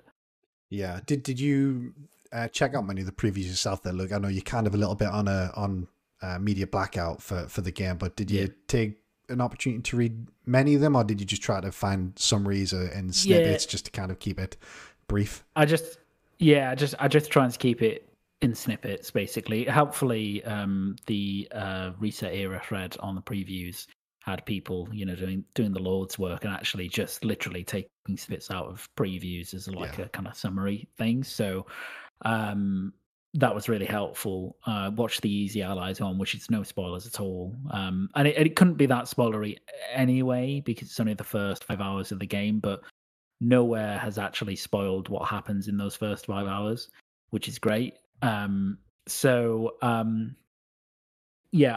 tried to remain on as much of a blackout. I mean, I muted like all the words God of War, etc. like 2 months ago, like that's on Twitter. That's like, so dedication, that's how much. Yeah, like I'm like, I just don't want to see anything about this in terms of that could spoil it, because like the story of this game is so important in terms of if you've played the first game. You know, the story is one of the primary driving things of playing this game. It's not like old God of Wars, right, where you know the story was fun, but it wasn't the thing that drove you to play God of War. It was kind of the combat. Now that's kind of they're kind of half and half now, because the combat's amazing, but the story is so important to the game. So yeah, I just saw snippets, but like pretty much all of them that I saw, some of them were just overwhelmingly positive about it, in terms of, you know, thinking that it's already better than the first game, which, you know, for 5 hours is a bold claim, but you know, people believe it and they've played it. So others were saying, you know, it's like what you'd expect from a sequel. Like, I mean, obviously they were really positive about it, but they were saying, look, it's God of War 2018. It's bigger, you know, exactly the things we described for Requiem, you know, bigger, better, more bombastic. And I think someone said like the first hour for them had like more big moments, more kind of epic stuff than most games usually get in like 15 hours. And it kind of doesn't surprise me, because I guess if you look at the trailers, especially, like there just seems to be like so much going on all the time, like so many big set pieces and boss battles and, you know, story moments. And yeah, it just, man, I can't believe we're only a couple of weeks away. I'm so excited. Yeah, not too far away. I would like to echo your comments on Easy Allies. And I know Indy said that Easy Allies rock in chat as well, but their coverage of games just in general is excellent. Yeah, I don't think you'll find a amazing, sort of fairer, more balanced, more passionate No. group of people on the internet, to be perfectly honest. So can I add something else to the conversation as well, actually? Because one thing I did find interesting, which I had read about, was regarding the various video modes available. And again, given the recent controversies around Gotham Knights, everyone's gone on and said, well, like, again, media outlets have kind of gone, oh, is this like a subtle dig? And it's just like, no, I think they're just, you know, revealing the info. But, you know, there's 4 different performance modes in God of War, at least on PS5, I should say. Obviously, PS4 is restricted to 30, much like the first game. But yeah, PS5 has, you know, obviously got its raw performance mode, 60 FPS, 1080 or whatever. Then you've got your nice super duper fancy at 4K 30 or 4K 40, actually. I think that's another option. 4K 40 is one. And you've got like the hardcore performance mode, which is 120 frames. yeah. And it's just like, it's just crazy. Again, when you're comparing it to what other devs are saying about what they can and can't do on the hardware, and you've got Santa Monica coming out and saying, oh no, our game's graphically intensive, but you can still do all that shit. It's it made me laugh when I read it. Yeah, it's been a big part of the discussion the past week, and I think I tweeted the time Pucks was like, more of this, please, because I think, you know, if you don't mind 30 FPS, that's fine, but I just think having the option, especially now that we're kind of used to 60 FPS, I think having that option these days and having those 4 different options is excellent. And to be fair, I think Sony's first party studios have been really good at giving options recently. I think it kind of really started with Spider-Man, didn't it? When Spider-Man introduced the performance ray tracing mode, and they started utilizing 40 FPS, which is becoming a little bit more common when you're on a 120 hertz display. So it's good to see. I kind of hope more developers sort of embrace that type of thing. I don't want to, just because I like the game, I don't want to give A Plague Tale a pass, but I also think you maybe have to look at like the resources available to certain developers. I think obviously God of War will have quite a big budget, probably a bigger budget than A Plague Tale, but something, I don't know, I kind of think, with Gotham Knights and the studio behind it and the IP, kind of, I would expect maybe a bit more, where I could maybe give Asobo a bit more of a pass than, who's the developer on Gotham Knights? WB Montreal. Yeah, Montreal. Yeah, maybe I can give them a bit more of a pass than Montreal, but it's great to see. And I said at the time, more of that, please. Yeah, and I think the thing is as well that, like, with Requiem in particular, you can kind of be like, okay, we should have a 60 FPS mode, but if for some reason that's because of budgetary, constraints, or maybe even some technical constraints, like we don't exactly know, but if it is due to one of those things, particularly the latter, then you can kind of be like, okay, I can visually see why that might be the case, because it's pushing visuals so far that you're like, okay, look, this probably is really demanding, and maybe it is quite difficult to make a 60 FPS mode even for these consoles. I think, and obviously God of War is a cross-gen game, but Santa Monica are like one of the best studios in the world, and they have massive budget, so obviously they can afford to put all these different modes in, even when the game is really pushing graphics like it is. But I think the problem with like Gotham Knights, and I don't want to shit on that game, but is that you can't look at the screen and go, well, I can see exactly why this is 30 FPS on console, because it doesn't look as impressive as either of the two games that have just been mentioned. 100%. So yeah, I don't know why that is, but I think on that point as well, like A Plague Tale do still have the 40 FPS mode if you've got a compatible display as well. So they do have some options, and we talked about how impressive kind of the rat physics, dare I say, are in that game as well. But not only that, when you look at kind of the performance analysis of Gotham Knights, we're not talking about a locked 30. We're talking about dips into the mid-20s on, and it's a fast-paced game as well, so you'll really, especially you've got kind of like vehicle sections of that game, you'll really feel that when it dips into the mid-20s in that game. So it's not kind of apples for apples, and it's not an exact science, these sorts of things, but yeah, I agree completely with you, Luke. So, but I think it's fair to say that God of War is it's got people pretty excited. And I think the vast majority of the media previews that came out were overwhelmingly positive from everyone. And as you said, look, I think they said first 5 hours of the game, and did I read it was approximately 30 hours, 30 to 40 hours to mainline the game this time around? Yeah. I think it was like 25 to 30 to mainline it, or maybe 35 to 40 to do everything. So there's a lot in there, and also I think just for context, people were worried about that last trailer because, and I was kind of the same about halfway through. I was like, I need to turn my eyes away from this because it seemed like there's so much like going on that would have been a surprise in the game. I was like, I don't want to see that. But then a lot of Santa Monica people came out and were like, don't worry, like this game is massive. There is a ton of stuff you haven't seen. Like this doesn't really spoil any of even the biggest moments, that trailer. So, and I imagine the first 5 hours are very similar. It's obviously very bombastic, I'm sure, but it's just a small portion of the game. So I'm looking forward to it. I think I can't remember when the embargo lifts, but I think it's pretty early. It's November 3rd, I think, did I read? Yeah. I think something like that, yeah. The 9th, November 9th. Okay.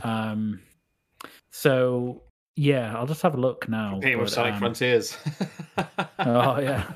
Well, we know who's going to win that one. It's definitely going to be Frontiers. Yeah. I mean, God of War's got its work cut out for it, so definitely. Yeah, so it's November the 3rd at 5 p.m. UK time. Yeah, so what's that? So 10 days, no, 11 days. So it'll be a week on Tuesday. No, not a week on Tuesday. Yeah, Wednesday. Yeah. So so that's I'm really interested to see how. I mean, I'm sure it will do exceptionally well. But the question is always, will it hit the heights of the first game in terms of scores? And I think it's got a good chance. So based on the previews, anyway. Question you both, maybe just to round out this topic and maybe the show, unless there's anything else that you want to say on it. There's been a lot of discussion around whether Ragnarok will beat Elden Ring. And I know we don't discuss reviews too much in terms of scores on this show, but obviously Elden Ring is, I think, by far and away kind of the highest reviewed game of the year so far, particularly in the AAA space at least. Do you think God of War will rival Elden Ring? In terms of what I think would win Game of the Year, you mean? I mean, yeah. I mean, obviously, it's all subjective, but I guess just in terms of how it's going to be perceived by the media pucks in terms of its review scores. I think Elden Ring, what was that, like 94 or something? 96. 96. Yeah, it was stupidly high. Do you think God of War can rival that from a media perspective? In my mind, I'm thinking because it's a sequel. I'm wondering maybe not.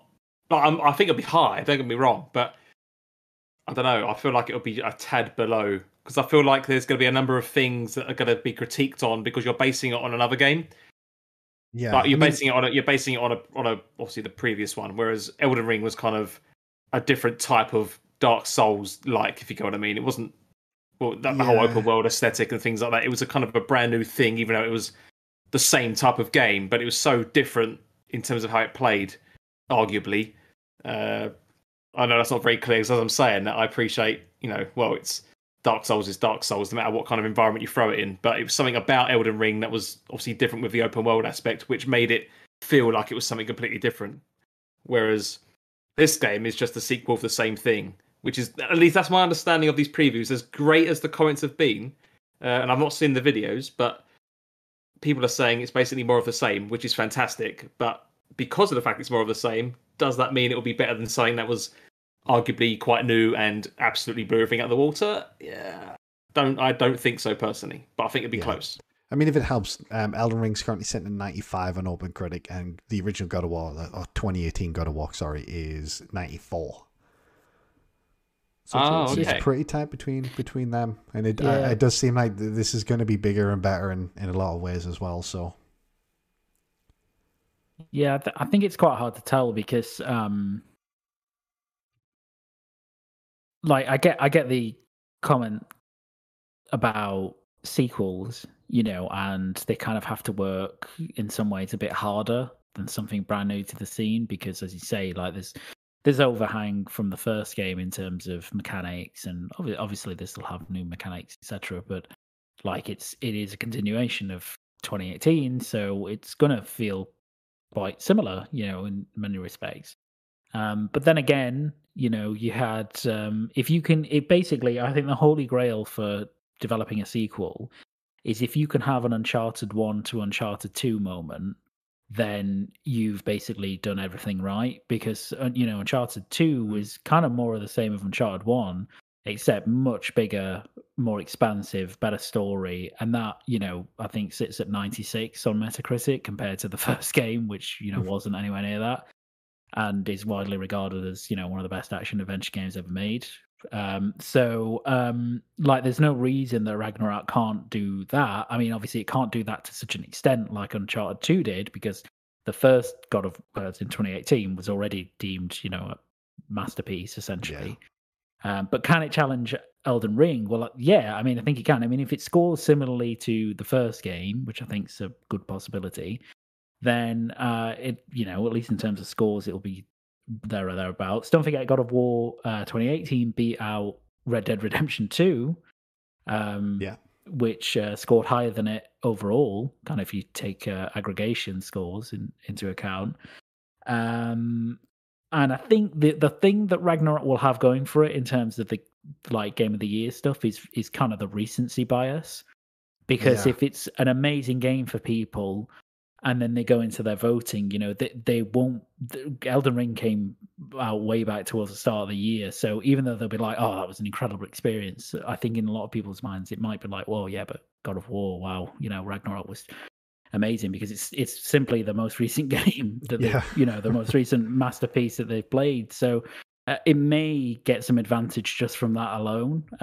But yeah, let's see. I mean, if it does win, then we know that Jeff's paid by Sony or whatever. So, well, he always is anyway. So what's another payday for God of War Ragnarok to win? But there will be people that have meltdowns on Twitter if Ragnarok is, first of all, amazing, and secondly, if it does win Game of the Year over Elden Ring. So let's wait and see. But it definitely has a chance of doing that. Yeah, I think it's the only game actually that has a chance of beating Elden Ring. Yeah. I think that's fair, yeah. And it's funny you say the whole Jeff thing. It's funny because it's true.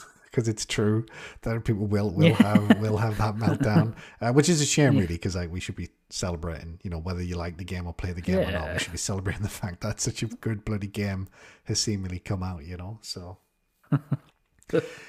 Yeah. I look forward to that conversation. The one that I can't wait for, Luke, is the accusations that Jeff has filled with the dates to make sure that God of War is eligible for the conversation in the first place.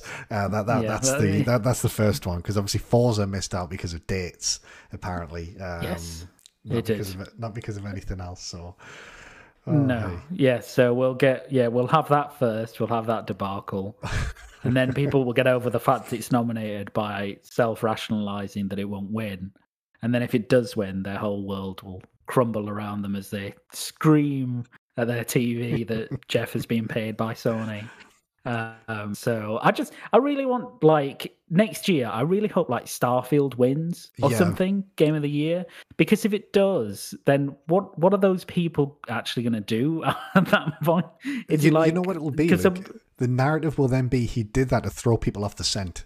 He did it, so that'll be it, because he knows that the Xbox are onto him. So he wants to throw them off the scent by throwing a ball on Xbox ways. Either that or they'll say that Starfield is just so objectively good that he couldn't, like, in good conscience, take any money from Sony. Yeah. Like, it's just such a great game. I really hope it does win, actually. But that'll be interesting in a bit. Yeah, I mean, I know we just kind of had that sequel discussion, but like I can't look past Tears of the Kingdom at the moment for next year. Oh yeah, true. To be honest, but it's testament to the quality of the games that are currently lined up for that year, But it'll be fun. It'll be fun. Well, hopefully it'll be fun. So yeah. Oh, we've got the porn bots in again, gents. They were a bit later this year. This week, but the back in. The back end. So thanks for whoever's deleting it. I think Indy's onto them. Thank you very much, Indy. I've just noticed them. I should have left them in. That's a good way to sign off the show. People can go and have some fun after the fun. Exactly. So if you want to go to that URL that was in the chat, knock yourself out. Could be in for a good time. Yeah. So anything else on God of War before we finish up, gents? The only thing that I was thinking of that I find quite refreshing is when you said earlier that the estimated play times are about 25, 30 for story or whatever it was, and then up to 40-ish for 100% everything else. So, like, for such a massive game as well, like, I do just love the fact that they are focusing on the story they want to tell, and they're not just bombarding it with content for the sake of making people put, north of 100 hours into it. And because I know this is an argument that's happened over and over again. It depends on the game for the type of person as well. But I know for me, like, all different games that come out that need, like 100 plus hours of gameplay, I've got much less time. I've got more limited time now. So, like, I can't be focusing on that one game for months on end and to barely get anywhere. So, I find it really refreshing that actually it's a nice, decent play time. At least for me. Yeah, great. Lovely. Well, I think we'll round up the show there, gents. I'm going to try to do an outro in OBS, so we'll see how that goes. So I apologize if I make a complete arse of it. But thank you both very much for joining. As I said at the beginning of the show, we did switch over to OBS, and I think it's actually gone, without any real hiccups. Yeah. I think it's gone okay, which is good. I think it's gone great. Yeah, thanks to Indy for all the help this week. It's been really, really kind of Indy just to help get things set up. Hopefully we'll be able to make some improvements, like get video back in and maybe have some improved graphics for next week, but we'll see. But yeah, I just want to thank everyone in the chat who's dropped by. We had a few other people. Sorry, Stubbs, I didn't give you a shout, mate, but Stubbs did drop by as well. Appreciate you coming by, mate. But I guess without anything else to say, Pucks, Luke, thank you all very much for joining. Hopefully we'll be back next week. Just as a reminder, we're going to be doing Sunday evenings, 7:30 p.m. UK time going forward. That'll kind of be our regular slot. And then what we'll do is we'll be using Sunday mornings and Thursday evenings as a backup if we have any sort of issues that prevent us from doing a Sunday for whatever reason. So look out for the link for next week's show when we get that up. We will hopefully try to get some guests on as well that we did have lined up for the past couple of months that we didn't quite manage to get on the show. We'll hopefully be able to get those guys on as well. But with that, I want to thank everybody for joining, and we'll see you all next week.